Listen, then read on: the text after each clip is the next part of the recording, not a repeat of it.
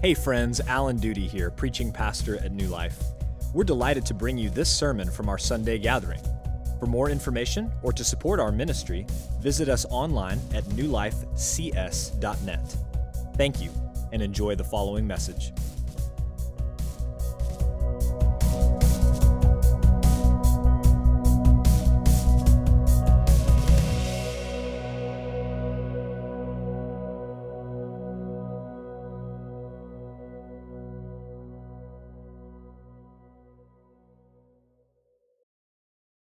Philosophies of discipline are all over the place. Talk to any parent, teacher, or coach, and you will learn that very quickly. They range from the wise and the biblical to the absurd and the unbiblical. People rarely agree on the best way to discipline children, students, players. But one thing is certain. Everyone agrees that discipline is essential to growth. It's essential to becoming a healthy adult member of society. The irony, of course, is that nobody likes discipline. Not those who administer it, and not those who receive it. Jeremiah chapters 4 and 5 are all about the need for God to discipline his people because of their sin. God did not want to do it, and his people didn't want to receive it, but it is what they needed. And friends, the discipline of the Lord is what we need from time to time as well as God's children. It is for our good that he disciplines us. And we forget that. All children do. Because we're covering so much scripture this morning, you're going to need to do quite a bit of flipping or scrolling in your Bible. So you need to stretch those fingers out. Try to stay with me here. We're going to be going back and forth a lot in chapter 4 and chapter 5. We're going to answer 4 questions this morning. What is God going to do? Why is he going to do it? How should his people respond? And how should we respond?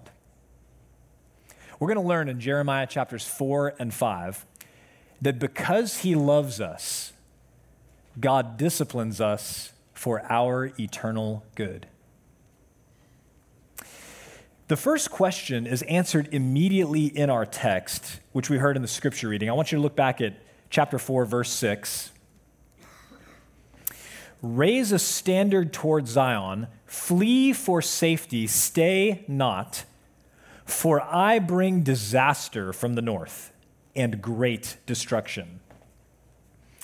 Now, that Hebrew word translated destruction can also be translated breaking or collapse, and I think that's actually closer to God's meaning through Jeremiah.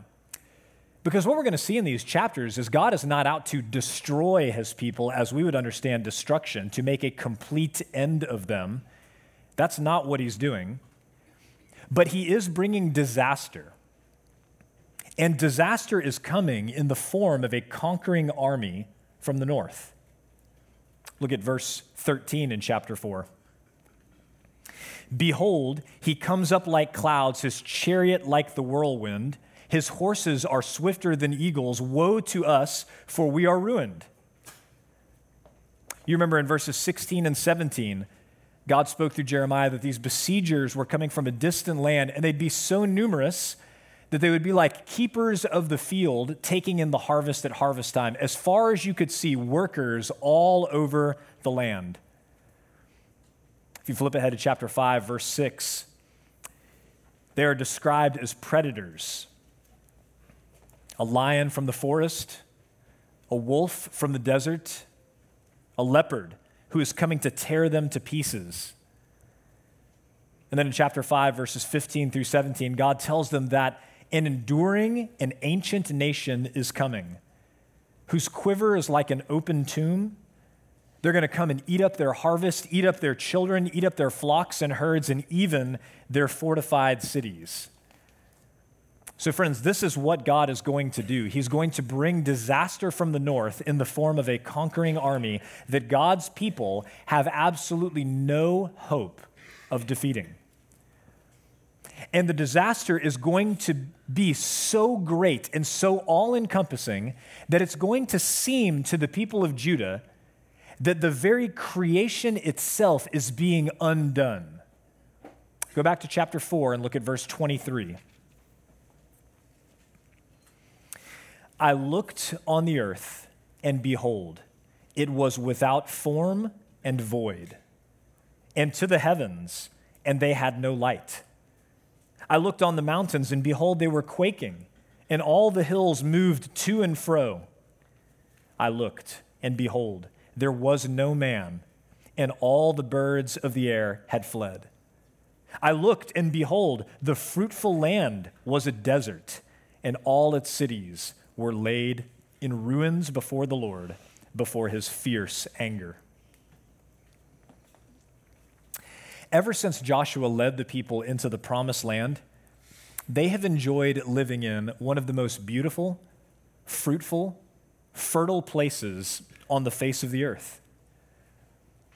But through Jeremiah, God says he's going to bring such disaster, such breaking, such collapse, that they're going to feel like creation is coming undone, like it is going back to the chaos before God brought order to the universe,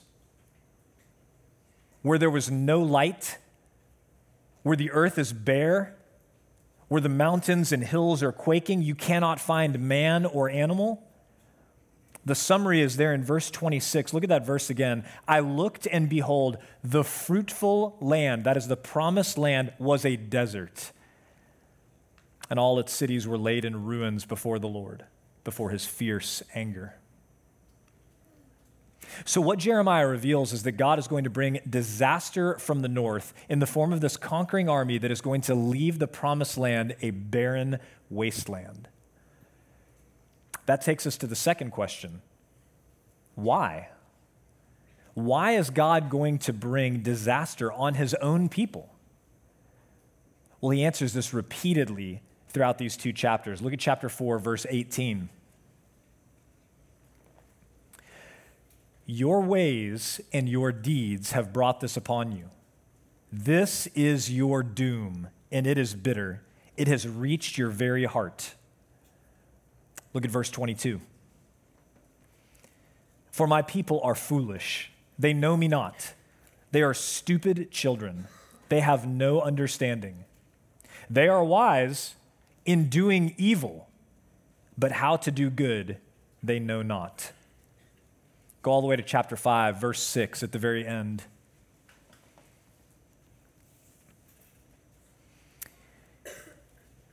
Because their transgressions are many, their apostasies are great.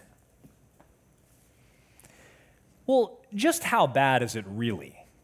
I mean, are all of these kind of exaggerations? Is this hyperbole? Kind of just for effect? Go back to chapter 5, verse 1. Here's God's challenge to Jeremiah. Run to and fro through the streets of Jerusalem, look and take note, search her squares to see if you can find a man who does justice and seeks truth, that I may pardon her.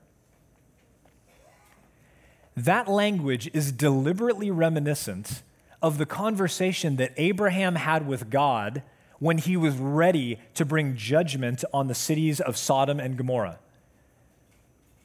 And in Genesis 18, Abraham says, "Will you indeed sweep away the righteous with the wicked?" So he asks God to spare the city if 50 righteous people can be found in the whole place. And God says, sure. Then Abraham asks, what about for 40? What about for 30? For 20? For 10? He gets all the way down to 10 righteous people, and God assures Abraham that he will not destroy Sodom and Gomorrah if he can find 10 righteous people in those cities.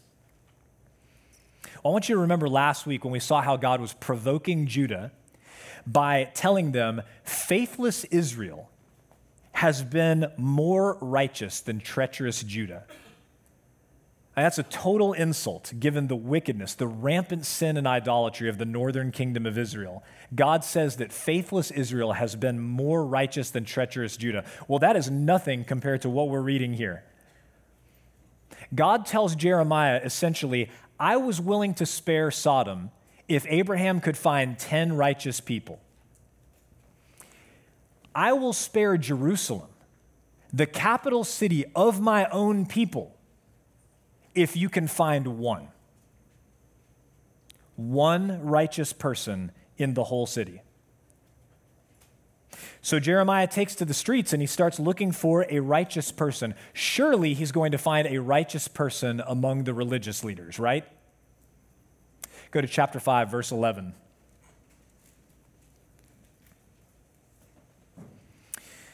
For the house of Israel and the house of Judah have been utterly treacherous to me, declares the Lord. They have spoken falsely of the Lord and have said, He will do nothing. No disaster will come upon us, nor shall we see sword or famine. The prophets will become wind. The word is not in them. Thus shall it be done to them. Jeremiah finds that the very prophets and priests who should be leading the people to repent and obey are doing the exact opposite. They're telling people in their arrogance and pride that God is not going to do anything at all to them. There's no disaster coming. There's no sword. There's no famine. It is sinful and wicked to preach lies, to lead people astray through your ministry as these prophets and priests were doing. Today, faithful Christians come down hard on false teachers who don't preach the word of God, as we should. We should come down hard on false teachers who don't preach the word. But friends, we must remember there are people, often thousands of people, sitting at the feet of these false teachers, hanging on to every heresy that they preach, giving a platform from which to spout their lies. And that is just what Jeremiah finds in Jerusalem. Go all the way to the end of chapter 5 and look at verses 30 and 31.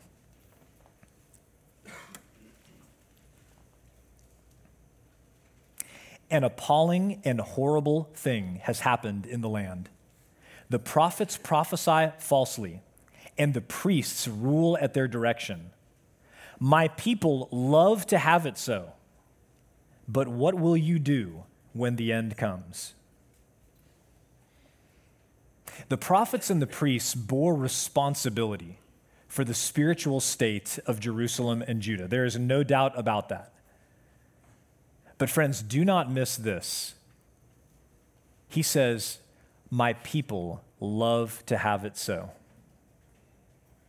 My people love to have it so. At the end of the day, false teaching only continues because there is a market for it. Economics 101, supply and demand.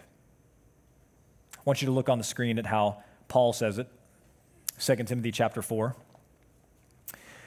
For the time is coming when people will not endure sound teaching, but having itching ears, they will accumulate for themselves teachers to suit their own passions and will turn away from listening to the truth and wander off into myths.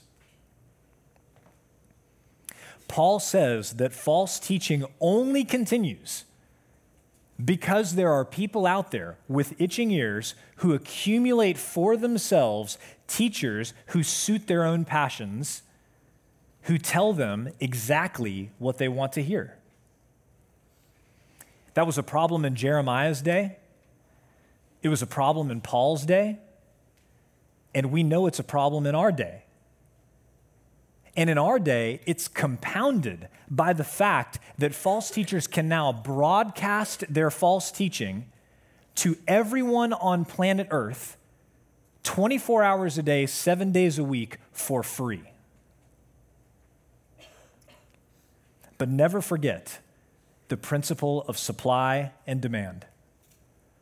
False teachers can only supply false teaching as long as people demand it. And that is why we say that at New Life, we exist to preserve and proclaim the gospel of Jesus Christ, to make mature disciples of all nations for the glory of God. We exist to make mature disciples of all nations, because when all disciples are mature disciples, the market for false teaching dries up. Mature disciples don't want to hear false teaching. They want to hear the truth from God's word.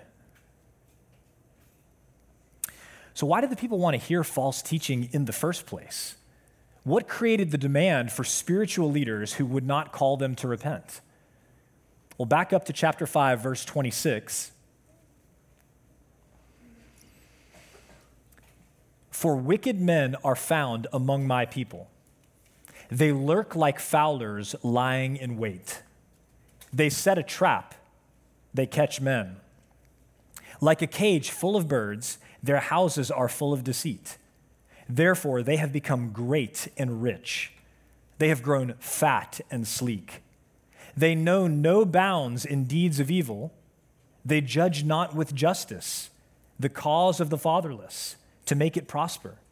And they do not defend the rights of the needy. When Jeremiah runs to and fro in the streets of Jerusalem looking for a righteous person, what does he find? Every single person exploiting his neighbor, taking advantage of them. He finds rampant lying and deceit, corrupt judges accepting bribes and showing favoritism, oppressing the poor and refusing to defend the rights of the needy. You see, the reason that the people wanted false teaching from prophets and priests is because it supported the kind of lifestyle that they wanted to live.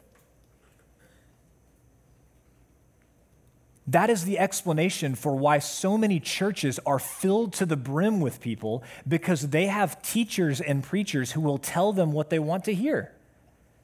That you are fine, that all you need is advice. You need 4 steps to a better marriage, 7 steps to a better financial future. That's what you need. That's what we want to hear. We want to hear that we are fine. We just need to make our life a little bit more efficient, just a little bit better. We're looking for improvements. But friends, what God says is that we need a complete overhaul. We need to be transformed from the inside out. We need to have our hearts of flesh We need to have our hearts of stone, taken out and replaced with hearts of flesh. We need to be made into new creations. We need an entire overhaul. You see, these people that Jeremiah is talking about, they did not want anybody holding them accountable. They did not want anybody calling out their lying and deceit and exploitation. They didn't want anybody bringing their sin into the light and calling them to repent. They wanted teachers, prophets, and priests who would tell them what they wanted to hear, just like many people today. So flip back now to chapter 5, verses 4 and 5, and take a look at Jeremiah's conclusion.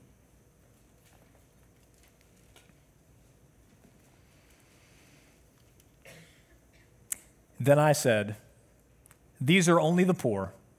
They have no sense, for they do not know the way of the Lord, the justice of their God. I will go to the great and will speak to them, for they know the way of the Lord, the justice of their God." But they all alike had broken the yoke. They had burst the bonds.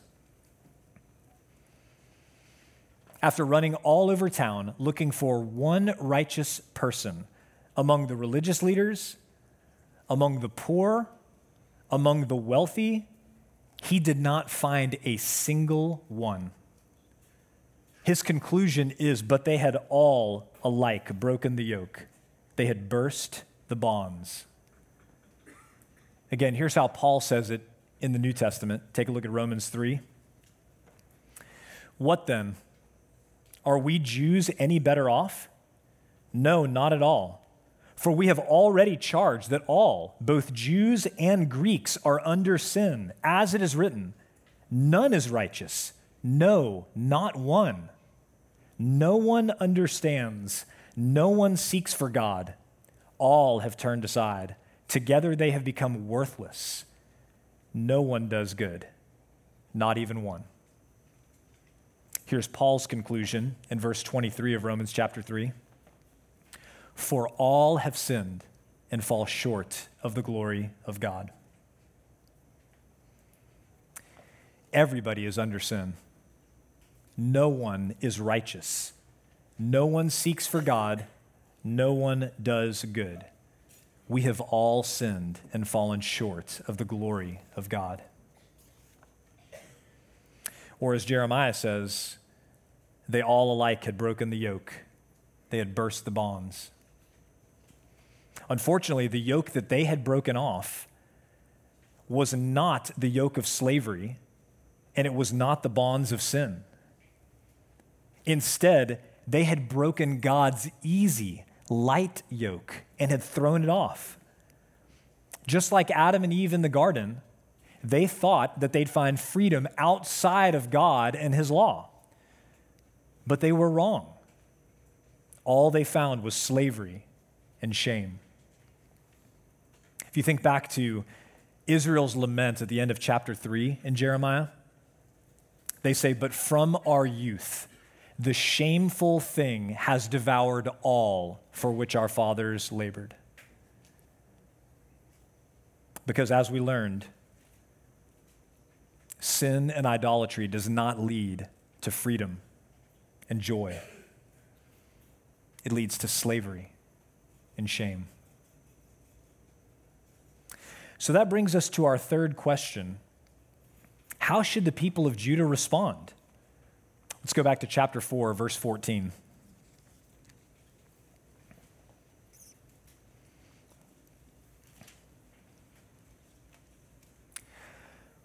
O Jerusalem, wash your heart from evil, that you may be saved.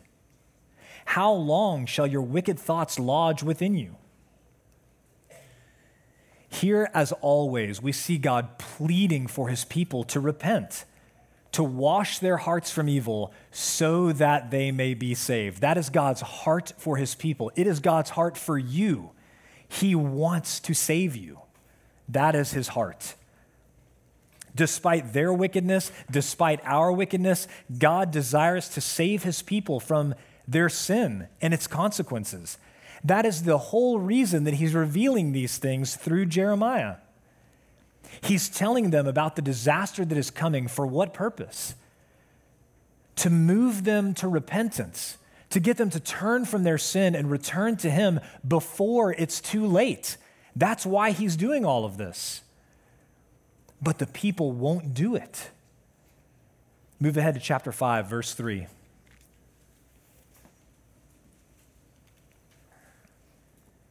O Lord, do not your eyes look for truth? You have struck them down, but they felt no anguish. You have consumed them, but they refuse to take correction. They have made their faces harder than rock. They have refused to repent. It's not like this is the first time that God has ever announced consequences for sin and rebellion and then followed through on those consequences. He has done this with his people for thousands of years, revealing these things to them and then carrying out his word. For 1,000 years, every time God's people turned away from him, God disciplined them with famine, with drought, with plague, with a conquering army, and more. And every time, God did exactly what he said that he was going to do. His people would say they were sorry, that they would turn from their sin, that they would not do that anymore. They would follow him wholeheartedly. And yet every time, his people would go back into sin, back into idolatry, returning to the same practices and habits that brought the discipline of the Lord upon them in the first place. But you see, this time is different. This time, they don't even feel sorry for their sin. Look again at what it says. They felt no anguish. They refused to take correction. They've made their faces harder than rock. They have refused to repent. This time is different. At least in the past, they said the right things. At least in the past, they said they were sorry and they wouldn't do it again. But not anymore. And so throughout chapter 5, God asks a series of rhetorical questions designed to show his people that they have left him no choice but to discipline them. Take a look at chapter 5, verse 7. How can I pardon you? Your children have forsaken me and have sworn by those who are no gods. When I fed them to the full, they committed adultery and trooped to the houses of whores. They were well-fed, lusty stallions, each neighing for his neighbor's wife. Shall I not punish them for these things, declares the Lord? And shall I not avenge myself on a nation such as this? Go ahead to verse 22 in chapter 5. Do you not fear me, declares the Lord? Do you not tremble before me? He goes on to say that even the ocean, the symbol, the ancient symbol of rebellion and chaos, it does exactly what he says. It travels no further than he allows. It causes no more damage than what he allows. It obeys his every decree, but not his people. Look at verse 23, chapter 5. But this people has a stubborn and rebellious heart. They have turned aside and gone away. They do not say in their hearts, let us fear the Lord our God, who gives the rain in its season, the autumn rain and the spring rain, and keeps for us the weeks appointed for the harvest. Your iniquities have turned these away, and your sins have kept good from you. So after rehearsing all of the wickedness of the people that we read just a few minutes ago in 26 through 28, he ends with this question in verse 29. Take a look there. Shall I not punish them for these things, declares the Lord? And shall I not avenge myself on a nation such as this? Through Jeremiah, God is asking, what am I supposed to do with you? You have repaid all of my goodness, all of my love, all of my care, every good thing that I've ever done for you. You have repaid all of that by turning away from me, by going into a life of sin, by worshiping false gods in my place. What am I supposed to do with you? The situation is what we might call the sinner's conundrum. When you look at the facts, the answers to these questions are obvious. But the people of Jerusalem and Judah wanted to avoid them because they couldn't answer the questions without implicating themselves. And that is true for us as well. In our sin, we cannot answer these questions without implicating ourselves. When David sinned by committing adultery with Bathsheba and having her righteous husband Uriah killed on the battlefield, Nathan the prophet went to him with a parable. And in the parable, there's a rich man who has massive flocks and herds, and there's a poor man who has one little lamb that he raised almost like a daughter. And in the parable, this traveler comes from out of town to the rich man's house, but he's so greedy that he won't slaughter one of his own animals to prepare for the traveler. And instead, he goes and takes the one man's little lamb and he kills it. David is outraged when he hears the parable. He says, as the Lord lives, the man who did this deserves to die. And Nathan the prophet looks at him and says, you are the man. You are the man. You, the king of Israel, living in your palace with all of your wives and your concubines, in your greed and pride and lust and selfishness, you had to have more. You had to have the wife of one of your most loyal soldiers. You see, when it comes to the sins of other people, we can see all of that perfectly clearly with 20/20 vision. But when it comes to our own sin, our own failures, our vision is blurry. It's distorted by all of our excuses and justifications and reasons. Just like the people of Israel, we've got an explanation for why it's acceptable when we lie or when we take advantage of other people, when we withhold our money and resources, when we sleep with our boyfriend or girlfriend or a perfect stranger that we just met. In our minds, our excuses and justifications and reasons are perfectly rational. Of course, God shouldn't hold us responsible for our choices. But then, just like David, somebody lies to us or to somebody that we love. Somebody exploits us or somebody that we love. Somebody withholds from us or breaks a promise to us, and we say, as the Lord lives, the person who did this deserves to die. But we are that person. We are that man. We are that woman. So God asks his people, how can I pardon you? Shall I not punish you for these things? The answer is that there is no reason that God should pardon us. We deserve to be punished for our sin. But friends, here's the good news. God is merciful. And all throughout this passage, he promises over and over to show mercy to his wayward and rebellious people.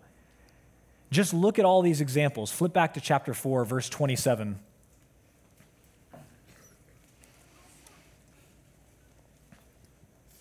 For thus says the Lord, the whole land shall be a desolation, yet I will not make a full end.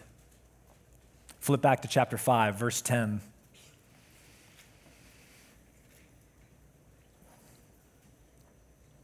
Go up through her vine rows and destroy, but make not a full end. Go ahead to chapter 5, verse 18. But even in those days, declares the Lord, I will not make a full end of you. The message is as clear as it is merciful. I am going to discipline you for your sin, but I will never destroy you. After all, that is the purpose of discipline. It is to restore and not to destroy. And so God leaves his people with the question at the very end of chapter 5, verse 31, but what will you do when the end comes? Indeed, what will they do when the loving but firm hand of discipline comes down on them? That is the question that the people of Judah and Jerusalem had to answer. God's judgment was coming in the form of an invading nation. Their lack of repentance made it unavoidable. What would they do when it arrived? And friends, that is the question that every one of us must answer today as well. In his teaching, Jesus made it very clear that he was going to return one day to judge the living and the dead. The end is coming. What will we do when it comes? In Luke chapter 13, some people come up to Jesus and they ask him a question that had been troubling them for some time. It's a familiar question. It's a question that probably every person who's ever existed has asked at one point or another. The question that the people ask Jesus in Luke 13 is essentially this: why do bad things happen? Why do bad things happen? So the people in Luke 13 tell Jesus that recently Pontius Pilate, the wicked governor of Judea, had murdered some Jews who were on their way to sacrifice in the temple. And the language is really shocking. It says that he mingled their blood with the sacrifices, suggesting perhaps something even more grotesque than just killing them. But they share this with him, and here's how Jesus responds to that. Take a look on the screen. And he answered them, "Do you think that these Galileans were worse sinners than all the other Galileans because they suffered in this way? No, I tell you, but unless you repent, you will all likewise perish." And then he continues, "Or those 18 on whom the tower in Siloam fell and killed them, do you think that they were worse offenders than all the others who lived in Jerusalem? No, I tell you, but unless you repent, you will all likewise perish." The people are asking Jesus the question, why do bad things happen? Is it because of sin? The specific sins that these people committed? Jesus says no. Neither the people that Pilate killed nor the people on whom the Tower of Siloam fell were worse sinners than anybody else. So it's not like these people were put to death because they were worse offenders. Jesus takes advantage of this moment to teach a critical lesson, friends. Unless you repent, you will all likewise perish. That is the takeaway. You see, every time tragedy strikes, and tragedy strikes all the time in this fallen world, every time tragedy strikes and we are devastated and we're trying to make sense of it or help others make sense of it, we are supposed to be reminded that sin is the reason. The reason people murder, the reason towers fall, the reason natural disasters like hurricanes cause catastrophic damage and loss of life is sin. Because of our sin, we ourselves and the world that we inhabit are under a curse. One day, we will all die because the wages of sin is death. So every time there is a tragedy with the resulting loss of human life, Jesus tells us that we are supposed to say to ourselves, the wages of sin is death. I deserve to die because of my sin. This is a reminder that one day, one way or another, I will die. So I need to be ready. I need to repent. Friends, we're reminded today in Jeremiah that the end is coming, and we have to answer the question, what will I do in the end? Your own goodness will not be enough to make up for your sin against a holy God. Your own goodness is not good enough to be counted righteous before a holy God. That is why God sent his son Jesus the first time. When he came 2,000 years ago, he came not to judge the world, but to save it. And he saved it by obeying God perfectly every moment of every day in our place. He came to save us by laying his life down in our place on the cross. He came to save us by rising from the dead, victorious over sin and its consequence, death. You see, we do not deserve pardon. We deserve judgment.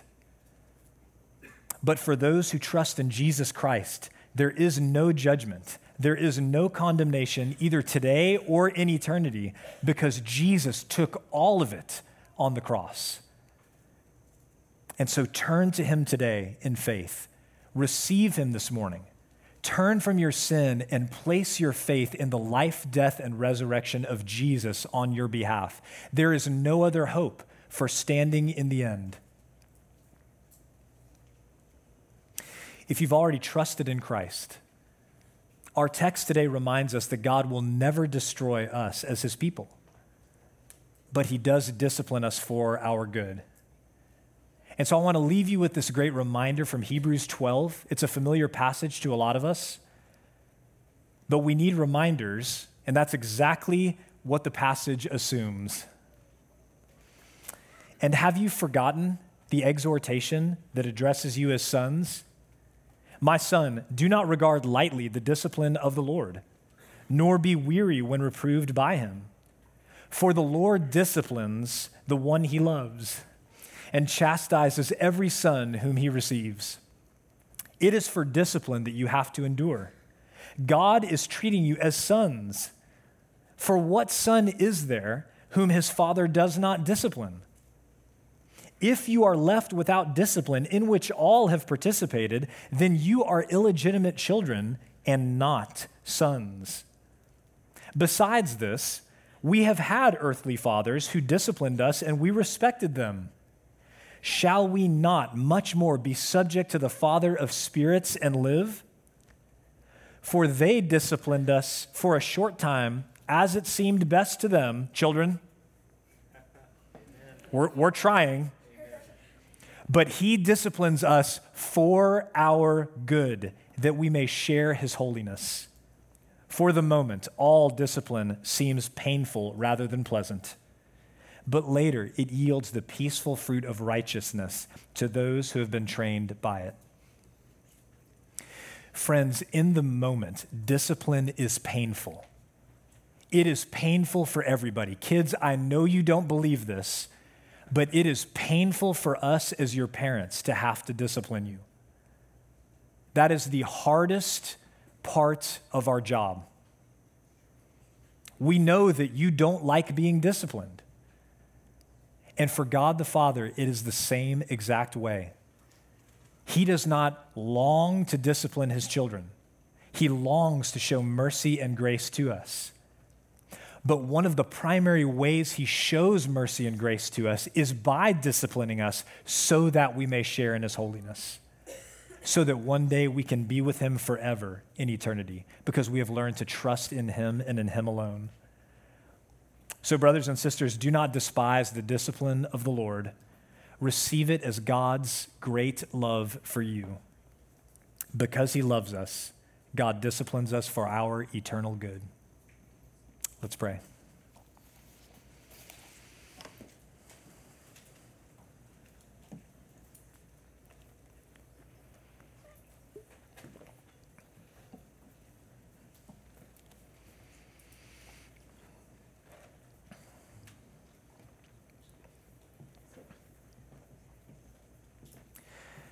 Father, we confess to you that if we had it our way, you would just leave us alone. Every child has thought that many times. I wish my dad would just leave me alone. I wish my mom would just leave me alone. And we have thought that about you. But you love us too much to leave us where we are.